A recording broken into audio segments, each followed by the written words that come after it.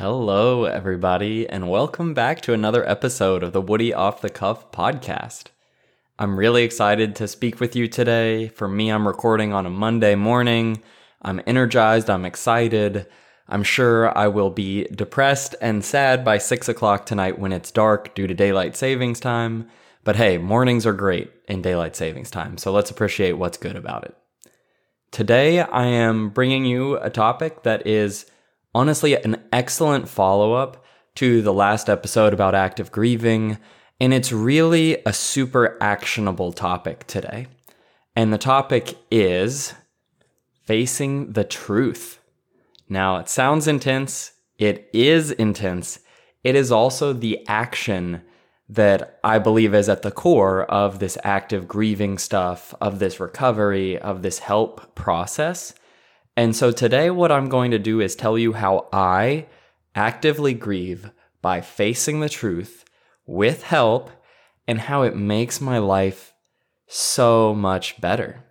And so today I'm not just spitting theories. I'm not just saying some buzzwords or some ideas. You know, there's so many self-help resources out there that just say, oh, don't worry, or be happy, or think this way, or think that way. But today what I'm going to do is tell you exactly how I do this grieving and help stuff, exactly what effects I get, and exactly what the before, during, and after looks like. So I hope that this will be immensely helpful to you. It's going to scare you a little bit, probably, but this is also the answer to living a well-being and happy life. So I'm excited to tell it to you. At least that's what I think. You know, feel free to think for yourself. And honestly, always think for yourself. Don't ever take something someone else says at face value. Be skeptical, question, and then consider whether it's right to try it for yourself. And I think this idea will hold up to questioning and skepticism, which is why I'm secure about sharing it. So, facing the truth. What do I mean? How do we do it? And why does it work so well? And what does it look like? When I say facing the truth, I mean a specific thing. I mean admitting things that have happened to you that were traumatic, things that are hard about the world or about your current situation that you are already aware of on some level, or anything distressing or scary, or anything you're pushing to the back of your mind that's really positive that you're too scared to admit is so great. Essentially, what I mean by facing the truth is not knowing every single thing about everyone's business or knowing every secret everyone's kept from you. It's admitting the things you are repressing from yourself or that you feel too ashamed to face. Now, the reason this is so important is because I've found that all of my mental health issues or addictive issues or stress issues, my overwhelm, it's all been so driven by secrets I've kept from myself and others. And it's all been so driven by not facing my past traumas or things that were hard for me. And having those secrets has caused me to isolate myself, to not seek support, to not believe I'm worthy of support. And so sharing your challenges, your secrets, your truth, whatever it is so powerful. And it does set you free, as the saying goes, because then you feel like you don't have this barrier between you and everybody else. So fundamentally, the thesis of this episode is if you share the truth, all the truths, the happy, the ugly, the good, the bad, in a completely safe space, you are going to feel better. You're going to feel connected to other humans, and that's going to affect your well-being across the board in every spectrum imaginable.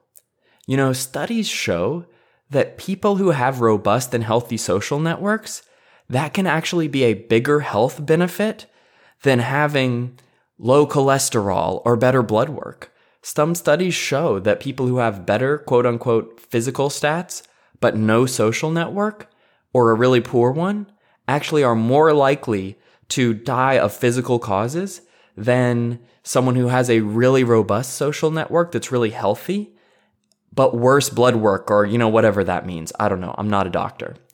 And I will try to find a study on that and cite it for you in the comments of this episode, if I can remember. So, with that said, and the thesis sort of stated, I'm going to tell you a really personal story about myself and how exactly sharing this truth works and why it's so amazing. I could pick from a lot, but I think the simplest, best, and most honest one would be the story of me deciding to tell the world, hey, I am gender non-binary. I don't identify as a binary man. I don't identify as a woman. Frankly, I just identify as a person. And, I'm part of the queer community. I fall under that umbrella and I just love it. I'm just so happy not having to fit a gender norm, and being able to just be myself.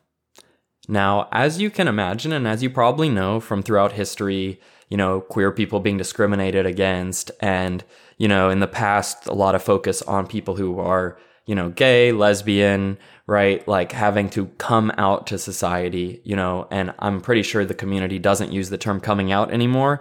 It's more just like letting people in on who you actually are. You shouldn't have to come out.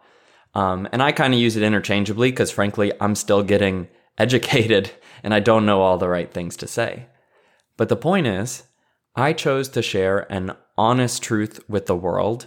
And part of my truth is that there will always be people who discriminate against me for being gender non-binary. I will always get weird looks and questions for using they, them pronouns. Thankfully, I look like a white man and can pull that off right now. And so I will not face most of the physical or violent discrimination that most either transgender, non-binary people, people who look like more like women or feminine, people of color, that those people face. But at the end of the day, I am still going to have struggles and mental health issues and challenges related to my gender identity. It's just not going to be easily picked up or accepted by the world. Okay? And so, yes, part of speaking my truth is coming out, or as I said, the terminology more being used now is letting people in. It felt so good to share that I'm non-binary with my social networks. It really did. Honestly, if I told you the few weeks before leading up to, announcing that to the world, which I didn't have to do, I first told Preetha and then I told some other people, and I felt this euphoric feeling of accepting myself and accepting the truth. You see, I had been repressing that I didn't feel like a man, and I never had. So when I say, and maybe you're curious, how did you know you're non-binary? How did that go, right? Well, what I realized is I never really felt like I fit in with the typical male norms. I was never rough or aggressive or, confrontational. And again, those are just some, but it's important to acknowledge that if you're seen as a certain social category, whether it's race, whether it's gender, whatever, if you're seen as that, people are going to treat you as that. And so it's important to change the perception if you don't want to fit that stereotype. But anyway, right? I realized I was at parties and social events, and I just felt like a child compared to the men at the events. Honestly, I have felt this way. I'm 29 now. I have felt this way my whole life, that I never, ever, ever felt like a man. And when I was a kid, it wasn't as big of a problem because I could just do like guy-related stuff and I was a kid, But as I went into my mid-20s and adulthood and late 20s, I still had this issue where I would see other men and think, wow, they're an adult, they're a man, and I feel like a child. But most importantly, I'm just not a man. I don't have that manliness in me. It's nowhere to be found. And even more recently, this year, I stopped really watching sports or playing video games or doing anything associated with being a man. I mean, honestly, one of the first things someone said to me when I told them that I was non-binary is they said, oh, you just have the wrong idea of what a man is. You just have a flawed perception because of stuff in your past or your upbringing. And, I let them say that, but I also thought, I wish I'd said this, what is a man? What does that mean? Like, aside from your, physical parts, what does it mean? Tell me what a man is, and I'll tell you why I'm not, because I don't do anything that men do, and I don't do too many things that women do. I'm just kind of doing my own thing and having fun, and I don't fit as easily into a social category. And so I realized I was non-binary, was telling people, and I'm having a great time. And the moment I started telling people, I felt so much better. So this is the first thing that I would say is, I told you that we don't just repress bad things. And I don't want to be that person who has like a really intense and only like serious podcast or a negative podcast. Like, it's all about the trauma. Trauma is so heavy. We have to face our trauma and slog through it like it's mud. And it will be a horrible, brutal journey, but you have to do it. That's kind of what I feel like sometimes. But it's not how I feel on the inside. And so I'm trying to make that clear. That, there are things we repress about ourselves that are great, that we repress because we're too scared to break out of the box. And those are just as damaging, if not more. I cannot describe the euphoria I feel at just saying I'm non-binary and wanting to be referred to by gender-neutral terms like a sibling or a spouse, or a child. I just love it. And it is so awesome. And that is a direct result of speaking my truth. Okay? But here's the other truth, right? Is that I would have never spoken that out. I would have never realized that if it weren't for the fact that there were safe people who I could talk to honestly. And I would say this is one of the biggest bottlenecks in all of our lives that makes us stick to societal norms that don't make sense, that keeps society backwards and, this sort of like kind of patriarchal, like dominant society where everybody has to think the way that they're commanded to. And, by the way, so much still goes on across the world where that is really the case. I'm podcasting from the Eastern United States where I am very privileged and I can be who I want to be. And meanwhile, people in other countries in like Iran, for example, who are queer are being killed for their gender identity, And so you've got people in different places in the world who are very much oppressed just for wanting to be themselves. And even here, people are, right? So I just want to be clear though, while I'm the happy, friendly person, there is serious stuff going on around the world. And I'm going to tell you about that because you're safe here with me. And it's okay, and we're going to face it together. That's part of this lesson. Anyway, right? I would not have come out or let the world in, or again, trying to get my terminology right, but I'm just sort of, saying what I say. I wouldn't have done this and shared this truth with the world if I wasn't confident I had lots of people who were totally safe who wouldn't judge me. And so this is why help is so important to confronting the truth. We confront the truth because living in the truth creates a strictly better reality.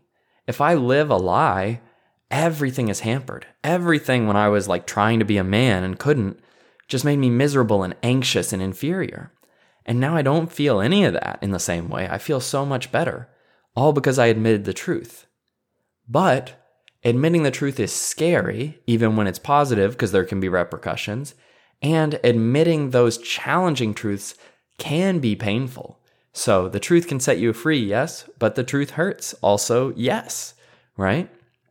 So acknowledging that I'm now going to have to face debates and discrimination and just awkward conversations, right?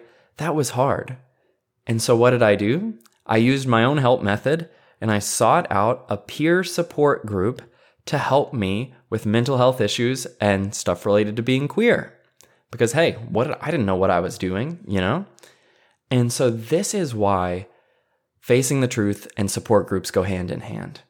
The group I joined is an institution I list on my free mental health resources sheet, which is listed in every podcast episode, by the way. And it is a group called National Alliance on Mental Illness, NAMI. I'm pretty sure that's what it stands for. And I just knew that this resource existed because of the research for my book. So I searched for, local NAMI chapters for queer people. And so I looked it up, and sure enough, there was an NAMI, LGBTQIA plus meeting on Zoom for free, run by a trained facilitator held to high standards in a safe environment. And so about a month and a half, 2 months ago, I don't know the exact timeline, I went to one of these meetings. I just looked it up, popped in on Zoom. It was for my local area, but people could come from all over. And there were about 12 people. And it was like this wonderful, magical, safe space. Everyone, when they shared, they listed their pronouns when they said their name. And so you knew what people's pronouns were. And that was so nice. And since it's about not just, gender identity, but also mental illness, we could talk about our different mental illness diagnoses or our traumas or our challenges. And so here I was in a free, available online from home in the evening after work time support group with people like me, but not just people like me, people with the same struggle and the same truth as me, going through the same things and sharing it. And what I realize is the more I go to meetings like this, where people mostly just share their struggles in a kind and, honest way, and then we just kind of give each other support. Nobody has to fix anybody else. Nobody's allowed to, say anything mean to anybody else. And we talk together about common challenges, common truths. And then immediately after, I feel much better, much less dissociated, much less likely to do an addictive behavior, much less likely to be upset, much more likely to do productive work, much more likely to love myself, much more likely to go make a friend, all as a direct result of that support based in my truth. So, the truth will set you free, but the truth is too hard to face alone. If you have a serious, deep truth that's really challenging you, whether it be a childhood abuse or whether it be something about yourself that you love so much, but that the world doesn't see, maybe you're a writer or a poet or a musician or an artist, guess what? There are also support groups where people will get that truth. I also am currently recording this while I'm on a support group call where I've muted and turned off my mic and, turned off my camera. And technically, I actually exited the meeting for a little bit to record this. And then I'll jump back in after I'm finished recording while I'm publishing it. But I'm also in a support group called Shut Up and Write. And here I was earlier this year writing a book and thinking, oh my gosh, I'm so lonely. This is so hard. I'm creating this beautiful book called Help, I'm Overwhelmed, and I'm going to help so many people. But it feels like no one's hearing me and no one's paying attention. And I love this book, but I hate how lonely I am. You see it? The truth and the mental illness or trauma or challenge at the same time. And so what did I do? Thankfully, I was writing a book on the topic, so I thought I need a support group. And so now every weekday from 10 to 12, if I need it, I go to a support group for writers where we emotionally support each other as we work. And it's very similar to my mental illness group. We just talk about what we're working on and we share the struggle, and everyone is an aspiring artist and everyone is a writer and everyone is kind and supportive. And if they're not, we kick them out. And it's this beautiful, safe place to struggle with my writing and to love the truth of my beautiful writing. And wow, that is the reason I wrote my book. It's the reason I'm podcasting to you. It is the reason for all of my success in writing is this support group. And guess what? Same characteristics as the queer mental health support group. Kind people voluntarily meeting, in this case, again, online from home. And in the writing group's case, we talk for 10 minutes and then we silence ourselves and write for the rest of the hour. So it's a productivity group, but I've got other people there with me. And if I didn't have them sharing the struggle, then there's no chance my book would be published. So these two groups are both evidence of a key principle that it's not actually advice, information, or motivation, or intense, outside motivation that makes us do things successfully and be happy. It's actually relieving the bottleneck, which is admitting our struggles where we'll be heard. And in scientific terms, what I would call it is I use a theory called polyvagal theory. You should look it up. I'll actually link a polyvagal theory YouTube video here as well. I'm going to take a note on that just while I'm talking. Link polyvagal video. And yeah, I'm a little lazy, so I'm not going to edit that out. But anyway, this theory says we essentially have three states, which is our healthy, happy social state, or our fight or flight state, or our totally dissociated, numb state, like a possum playing dead. It's so scared, it doesn't know what to do, so it just literally shuts itself off to try and be uninteresting and survive. And so we got these three states, and basically what we need to do is find support groups and people and situations where they are in the socially regulated and safe space, so we don't have to feel like we're fighting or fleeing. And I would argue that almost every workplace, school place, family place, religious place, like all of these can so quickly put us into fight or flight or a dissociated state. Now, all of them can also be amazing. There can be an amazing church setting where you feel so safe. There can be an amazing work setting where you feel so safe. There can be an amazing teacher who makes you feel safe. But I want you to think about any of these societal situations where people were too busy worrying about you to just be able to keep you safe. You know, even when people want the best for you, they often worry and they often project a fight response trying to fix you. And so whether you're at school or at home or in a religious institution or in another social institution or at work or at a family gathering, you know, or just walking around outside, we all catch this fear from each other. And we all actively then have fight or flight responses towards each other. And we're constantly walking on eggshells around each other and constantly nervous. Oh, if it comes to this point, I'm going to have to fight back. And so we're all tense. And I'm telling you, in the real world, we just project that at each other nonstop, right? Have you ever really had a work day where you never felt a little fight or flight instinct, a little pressure that something was important and you had to get it done? Have you really ever been to a class or a school where you never felt a little pressure that, oh, I've got to get this question right. I've got to get this answer right. You know, most of the time it's got a little bit of that. And so the reason we need specific support groups that have the only goal of creating a safe space to share is because only then can we come out of this either dissociated and numb or fight or flight response into a healthy response that is pro-social and engaged. So if you have problems with social anxiety, if you have problems with performance anxiety, if you have any kind of mental illness, you're going to be helped by finding a support space because by definition, these spaces are all meant to create safety, and that allows you to go out of this traumatic response and into a healthy one.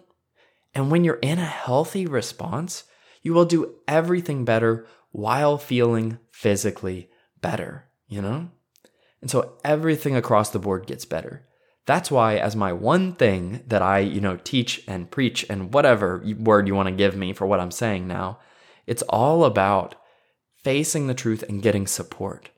Because until you have faced the truth and gotten complete safety and support, nothing else really matters because it's all going to happen in this fight or flight or this dissociated state. Dissociated means numbing yourself out by watching too much TV. It means doing drugs or needing an excessive amount of alcohol.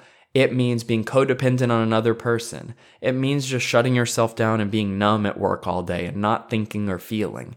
It means just telling yourself, I don't want to feel anything today. I just have to get through it. That's what dissociation is like. And fight or flight means thinking or feeling, I have to fix this now or something's going to go wrong. I have to run away right now. I have to watch hypervigilantly to make sure no one comes at me or no one insults me or no one thinks I'm doing a bad job, right? When we hear our therapists and our other mental health experts talk about all these cognitive distortions, like, mind reading or catastrophizing or what have you, labeling, those things are ultimately the result of some kind of fight or flight or dissociated reaction.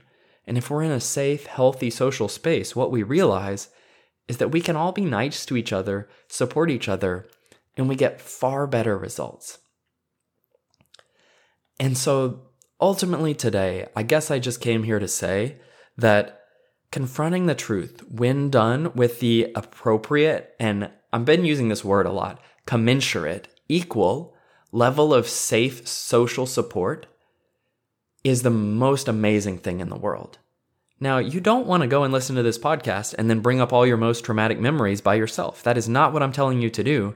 And by the way, I'm not a licensed mental health expert giving any kind of expert advice. I'm just a person podcasting informally.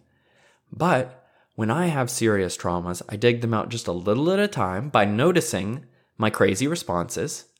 So the first thing is I notice, hey, something feels off. The second thing is I say, oh, maybe there's something deeper going on here. I need support. In my support groups, like my NAMI group or my, what was the other one I said? The writing group, I share honestly about my struggles, and without getting any advice, any physical help, anything tangible except the eyeballs and smiles and physical co-regulation is what it's called, of these other supportive people. That is actually very tangible, by the way, so I shouldn't say nothing tangible. But all I seek in these support groups is co-regulation with people in the same struggle. And when we do that scientific co-regulation of smiling, supporting, and giving each other safety, we all go out and do amazing things because that was the bottleneck all along. Come on, we're in the smartphone age. Do you really think information or training is the bottleneck to human society? We've got more information than we can ever deal with. You know? But to be able to use this information, we've got to be safe. And to be safe, we have to be able to look at the truth. Because if we're repressing our truth, then we're always going to know we're compromising. And I will switch to the first person perspective to be more, to be less pressure on you. I will always know I'm compromising if I don't admit my truth. And I will always have shame if I'm not being honest to my truth. That's what I know from experience. 2 years ago, if you had asked me how much shame I felt, I would have said, I feel so much shame about myself. I don't want any friends. I don't want to talk to anybody. In fact, 2 years ago in 2020, I had chose to voluntarily go off my medication and therapy because I just didn't think I needed it anymore. It had just turned daylight savings time around this time. I was so depressed, I didn't think there was any purpose to life. I wasn't suicidal, but I was just depressed. I was like, life is meaningless. And I was just thinking, I don't have any friends or any social support besides my wife. And honestly, I was just really sad every night. And now 2 years later, after about 1.5 years of actively seeking social support and trauma recovery and mental health, I still was a little depressed last night after daylight savings happened and it got dark. But I also knew I have such purpose in life. I am so excited to be alive on a daily basis. I still have trauma and challenges, but I am immensely happier. My quality of life is so much better. Everything for me has transformed in the past 2 years, and it is not because I did anything fancy on my own. It's literally just I started confronting my truths and asking for help. And it's just a cycle that I call like an upward spiral. You just face another hard truth, and then when that truth hits you and you're like, wow, emotional pain, ouch, the truth hurts, you say, I'm going to go share this hurt with all the safe people I can find. And again, I can show you where those people are. I've got a resource sheet that you can download for free that tells you where a lot of those people are, you know? And I've got a book that can tell you how to find therapy and other professionals to help you. And I engage all those resources. So every time a new trauma or a new trigger or a new deeper truth comes up, even a positive one like saying to the world, oh, I'm non-binary and I love that, I then go share it with all my safe people, you know? Not with the whole world right at once, but with all my safe people until I'm back to a regulated state. It's not always perfect, but wow, does it work. So that's my pitch for you today. And also, more than a pitch, it's just my personal experience. I've got to share it. This podcast for me is an act of sharing my truth. And I know that people who are not interested in this will not stay on the podcast, you know? So I'm here sharing it with other people who resonate with this. It's an act of sharing my truth for me. And here's maybe the most freeing thing of all that I'm learning is the more you share your truth, the less you have to push anything else on anybody else. So yeah, I am literally asking you to buy my book and buy my coaching, and I'm asking you to help take up my services so that I can earn an income. And yet, I am really not personally attached to you having to believe what I believe. You can think this whole episode was nonsense, or you can think, oh, it sounds good, but I'm not going to do it. That's perfectly okay. I don't mind. Everyone's situation is different. All of us need to question and find our own answers. And that applies to you and me too, you know? If there's got a piece of advice I got for you is, if someone tells you to never question and to always just believe one thing, run the opposite way. If someone tells you question everything, even question the person giving the advice, that's probably a person who cares about you and has your best interests at heart. So I'd like to think I have your best interests at heart, but hey, you can question that too. Maybe I'm just out here to sound good and get your money. I mean, what do I know? Anyway, that's it for today. Thanks so much for listening to this podcast about the truth. I hope it has shown you how important help is. You cannot face the truth on your own, which is why so few people face it. But if you face your truths with tons of social support, then if your life is anything like mine, it's going to get so good.